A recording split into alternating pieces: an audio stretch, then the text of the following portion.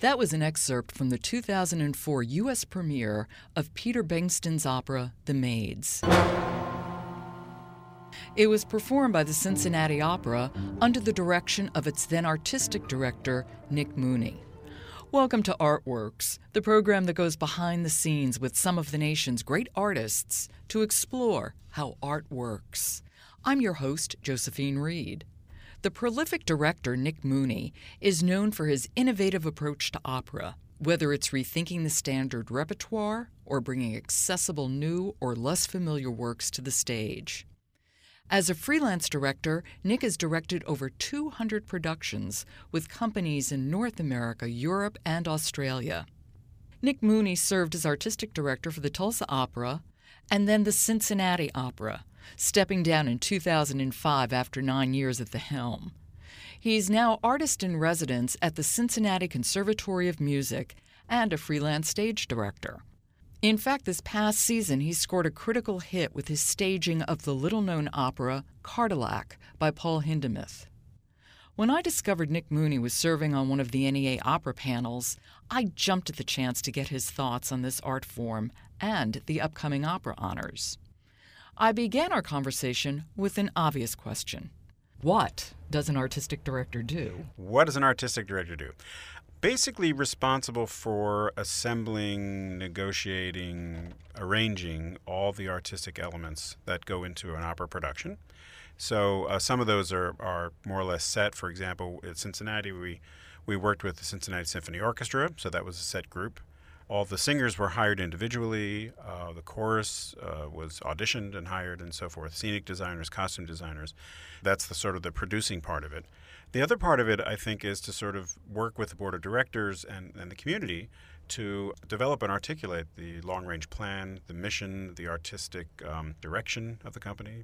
Obviously, artistic director does that. So there's a kind of a community board-based overarching direction aspect of the job, and then there's a producing nuts and bolts aspect of the job.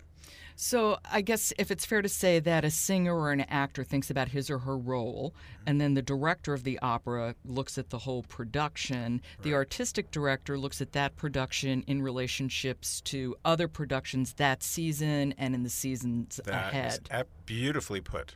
Absolutely beautifully put. It's both a moment-to-moment eye on the ball, but a very long range of view of the company as well. Part of your mandate was to help define Cincinnati Opera. It was in a bit of a transition. What was going on? That's right. Well, the general director before me, he was the artistic director as well, Jim DeBlaise, was there for about 30 years. So there was a long line of his regime where he was general director, then became artistic director, and then he retired. And the company wanted to look at a new direction for itself because they felt they had gotten a little bit stale. The repertoire had gotten a little bit narrow, presenting mostly chestnuts, mostly Puccini and Verdi. And so they undertook on their own, of course, the sort of assessment with the community as to what the company was and what they wanted to become. When they got that evaluation done, then they set out to look for what they thought was the right person, and thankfully they thought it was me, which was great. And so it was really a transformation of the company that they were looking for, and that's one of the things that excited me very much about that company. Let's talk about some of those transformations. Sure. How did the opera transform? Well, I would say that one of the mandates was to open up the repertoire in terms of its range. And we presented early on, I think my second year, we presented Yenufa by Janacek, which was completely unknown to them. And I've always loved that piece. I had done a production of that at the Canadian Opera Company a few years before, which was very, very successful, thankfully. And once I sort of got to know the company a little bit, I said this would be a great piece to do for this sort of transition because it has sort of romantic and very dramatic elements to it, like Puccini and Verdi, but of course it's a new musical language, but it's one it doesn't have a lot of set arias, but it's very easy listening in a certain way, and it's an absolutely brilliant work. And the audience went crazy. And that was terrific because it got us on a solid footing of trust with the audience that, okay, well, the new guy is here and we can do stuff and we like that. That's okay. So we still did a lot of traditional work, but we stretched the repertoire and as one of our mandates. And the other mandate was to take traditional repertoire and do it in a different way, do new productions of it, in a new aesthetic, stuff like that. So we did traditional operas in a new way, and we did operas that were new to our audience, and then eventually this arch of 8 years culminated in an actual new work, which was Margaret Garner that we presented in 2005. So, and prior to that, we led up to it with U.S. premieres. We did the U.S. premiere of The Maids by Peter Bengtsson. We did the first production outside of San Francisco Opera of Dead Man Walking. It was part of a large consortium. So we sort of ramped it up slowly and gradually and took the temperature of our audience in terms of how they were receiving this on a sort of a constant basis to make sure we were, staying in touch with people and not alienating the audience, which is, very, very important for opera companies to keep an eye on. You had tremendous growth during your tenure. Yes. And the budget grew.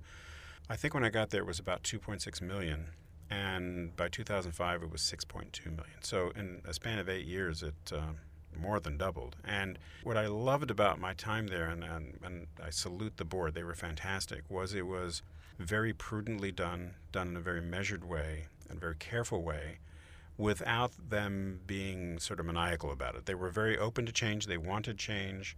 They trusted me because I proved myself to them. But they were very active, not in a micromanaging way, but in a very supportive but clear-eyed way. And I think that enabled us to grow as radical, and that's radical growth. I mean, more than doubling your budget. And in fact, we went from 2.6 to, I think, actually, and even there was a big jump in the first few years to maybe 4 or 5 million within that very short time span, and then it sort of ramped up more slowly. But it was done in a very measured, prudent way, and I really admire that about this company. The company also is a festival company, is it That's not? Right. Yes. Now explain what that is. Okay, a festival as opposed to what we would call a stagione. Stagione means you present one opera at a time. And most American opera companies are in that system, and they spread it over a performing season, usually September to May. They might do 3 or 4 operas. I'm talking about regional companies the size of Cincinnati, which is, again, about $6 million budget. Cincinnati Opera is like the second oldest opera company in the nation, and it was started in 1920 as a summer festival.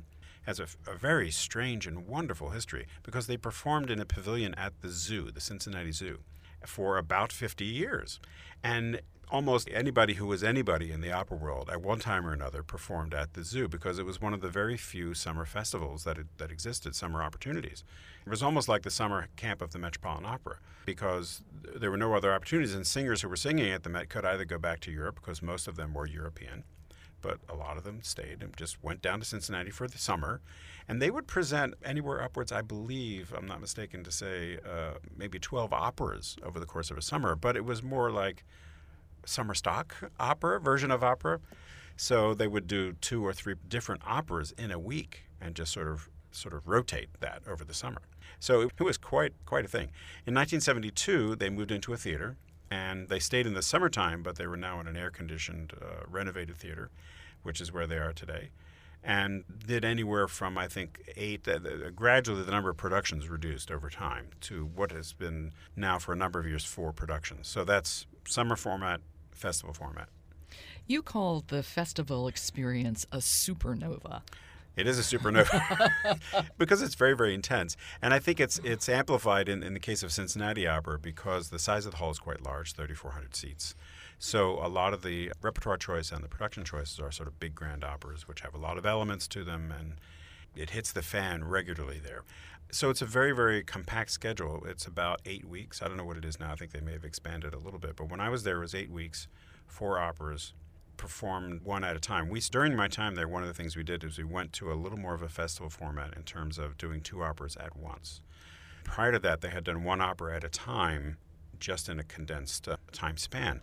But we would say we would open Marriage of Figaro on a Saturday, a Thursday, Saturday, and then we would hold it over to the next Friday and open another opera, so that we were trying to attract out-of-town people to come in and see two operas at once. And that was quite successful. It was more costly because you had a more technical time to turn around. You had to turn the sets around more. But we reckoned that that was worth it to get the word out, that because now we're competing with many summer festivals, Glimmerglass, St. Louis, Santa Fe. When I say now, I mean in the last 20 to 30 years. Whereas before, they were the only act in town. So one of the things to compete is to offer numerous opera experiences on one trip. So someone would come from out of town, but they'd be able to see two operas instead of just one. They made the Supernova even more super. What do you think accounts for the extraordinary growth of opera in the United States? I would say that one of the things, and I have mixed feelings about this personally, but it's surtitles. The projected English translations introduced in around early 80s. A Canadian Opera invented it apparently in 1983, but Cincinnati Opera was the first U.S. company to adopt projected titles in 1984. And I really think that did open the doorway. As the part of me that doesn't like them, the artistic part of me, has to yield to management part of me that does like them, in the sense that it really did break down a barrier for the audiences. I mean, you really could understand on a moment-by-moment basis what was going on. Even though most opera plots are fairly simple and easy to understand, still you just feel you're with it on a moment-to-moment basis. And I think that opened the door for a lot of audience growth. And I think if you look at Opera America's statistics, that the growth in the number of opera companies since the early 80s has been pretty phenomenal. There's been a lot of new companies. You've worked with a lot of different companies over the course of your career. What are some of the benefits of working with various companies, but what are some of the challenges as well? Well, the benefits, I think, are artistically it's exciting, it's invigorating. You get to learn a lot about how different communities operate, how different companies operate in sort of technical and practical ways, but also the different field of each community. So it's just very interesting. I think the sort of the difficult side is if you have a family like I do, my wife and I have two children, is a lot of traveling. It's tough to be away from your kids. So one of the great things for me personally about the Cincinnati experience was I got to be home more, which was fantastic, and my kids at that point were very, very young. They're more grown now, but they're very young. And now I'm getting back into the freelance directing more than now that my kids are grown. I'm able to do that, and that's also exciting. Let's talk briefly about directing opera, because as an audience member, I'm always very impressed. There are a lot of moving parts. Oh, yes. There are. That's one of the thrilling things about opera, and I think it's one of the things that it's not only surtitles. When I answered before what has given rise to that, it's not just that. I think that was one of the things. But another one of the things, now that you mentioned the moving parts and the various parts, is that opera is the original multimedia art form. And as our society, at least the American society, and I think the world, has become more technologically diverse and advanced and more multimedia, I think the art form of opera resonates with a larger group of people in our society because it is multimedia. It is very visual. It's very oral. There's storytelling in terms of narrative, but there's also poetic storytelling in terms of lighting and technology and stuff like that.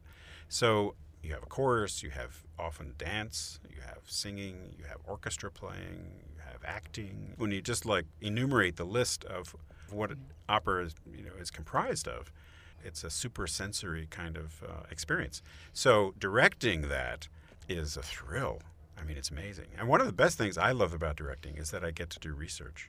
I love it. I mean, to sort of be offered an opera, especially one you haven't done before, one of my favorite parts of that is that, oh, yippee, I can really get into depth into this or that area or this or that period and really come to terms with it the best I can. Opera is also very expensive. It's expensive to mount a production. It's also fairly expensive to be an audience member. I noticed throughout your career you do a lot of co-productions. Yeah, co-productions is one mechanism to counteract the very poor sort of financial matrix that opera is trapped in, if you will. I mean, it is. Poor in the sense of very challenging. Most opera companies, look, if we were in the business world and you had a business plan in which 35 to 50% of your income was earned, and that's all you had, earned income, you'd never be in business, right? Opera depends on 50, even 60% of the income being unearned, that is to say, contributed. That's a tough business model, and no business would ever exist, right? So what I've been intrigued by is what actually generates that reality. But that's what we're faced with, right? So one of the ways of helping that or counteracting that is co-productions, where you can actually amortize the cost, the upfront cost of a production, which is very expensive, not only over numerous performances at your own company, but with other companies. The cost gets spread out. And that's one way of being able to do new work, which is what people really expect. An audience wants to come to the theater partly to experience something new. And that newness can be not having heard a singer before. It could be not having heard an opera before. It could be not having seen a certain conductor work or a certain director work. But it can also be not having seen this opera done in this way, right, in a new production. So doing a new production, it really helps satisfy, reinvigorating our art form in taking a different look at La Bohème or Carmen or what have you, helps to keep the art form vital. Because one of the things I've noticed in opera that is a challenge to all of us in the opera industry is most of our repertoire that's done is work that has been written 100 years ago or earlier. We have a very low percentage of actual new work, relative to the total output. And that's a real challenge. And to keep the art form vital, one of your mechanisms is to do new productions of these older works.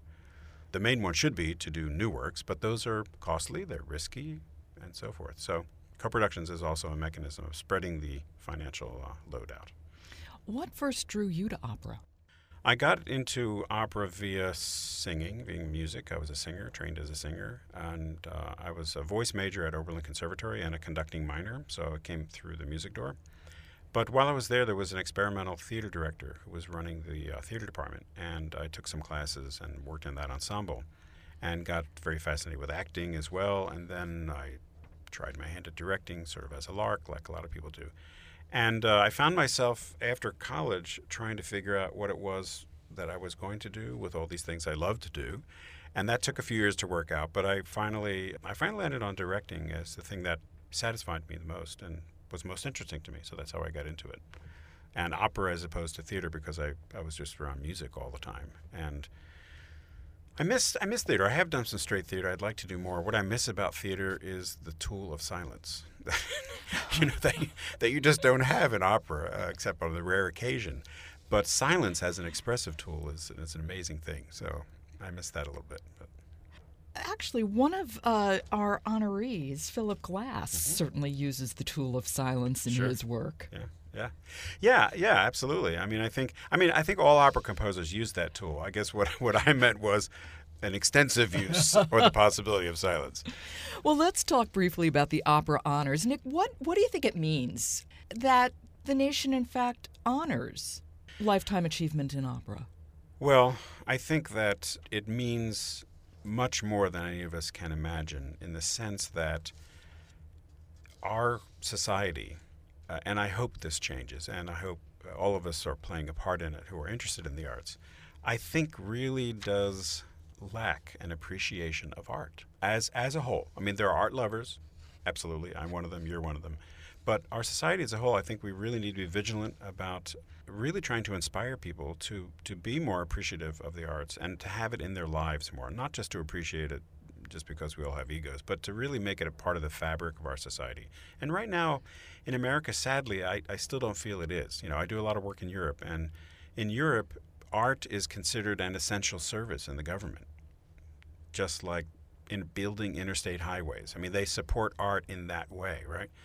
We don't here. We still, as a society, view art as a kind of an extra, as a kind of like a cultural status symbol. We know we should have it. We know it's important, but not important enough for it to be a part of the fabric of our society yet. Hopefully that'll change over time. But I think having honorees and recognizing it helps to elevate the status of the arts as recognizable and appreciable and appreciable, and that it is important. So I think it's vital, and I'm thrilled that it's happening now with the honorees here. Finally, our toes are in the 21st century now. Mm-hmm. What do you see for opera in the 21st century? Oh my, how much time do you have? Well, after I finished with Cincinnati Opera in 2005, I took a few years to sort of reflect and to sort of, recharge my batteries. And I really took a look at my view of what I had learned in the previous 20 years and and kind of wrote an article / thesis on this, just to sort of put it down and organize my thoughts. And in short, what I came up with is that as an art form, I think opera has more potential than ever. And I say that I'm a Gemini, so I'm able to sort of look dispassionately at things that I'm passionate about. I think I have a good ability to do that.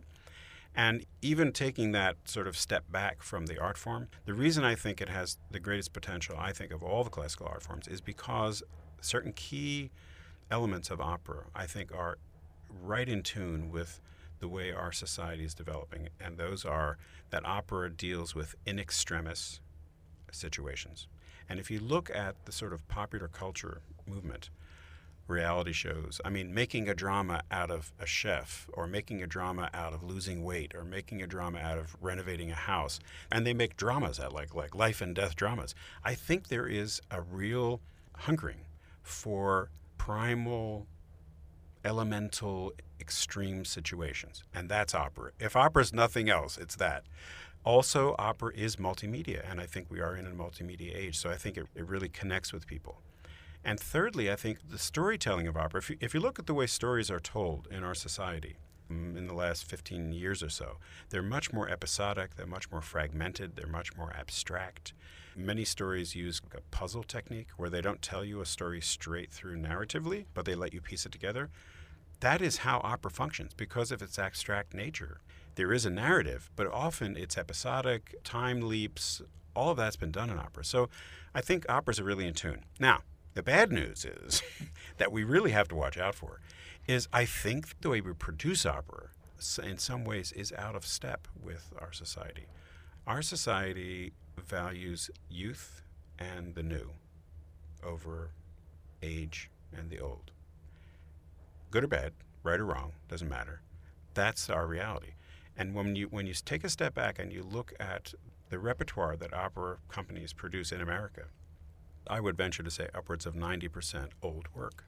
It's great work. I love it. You love it. People who love opera love it. But when you take a step back and look at the broader population, we are presenting old work, a preponderance of old work, to a society that values new and youth. That's an issue we need to look at, in my view, on long term.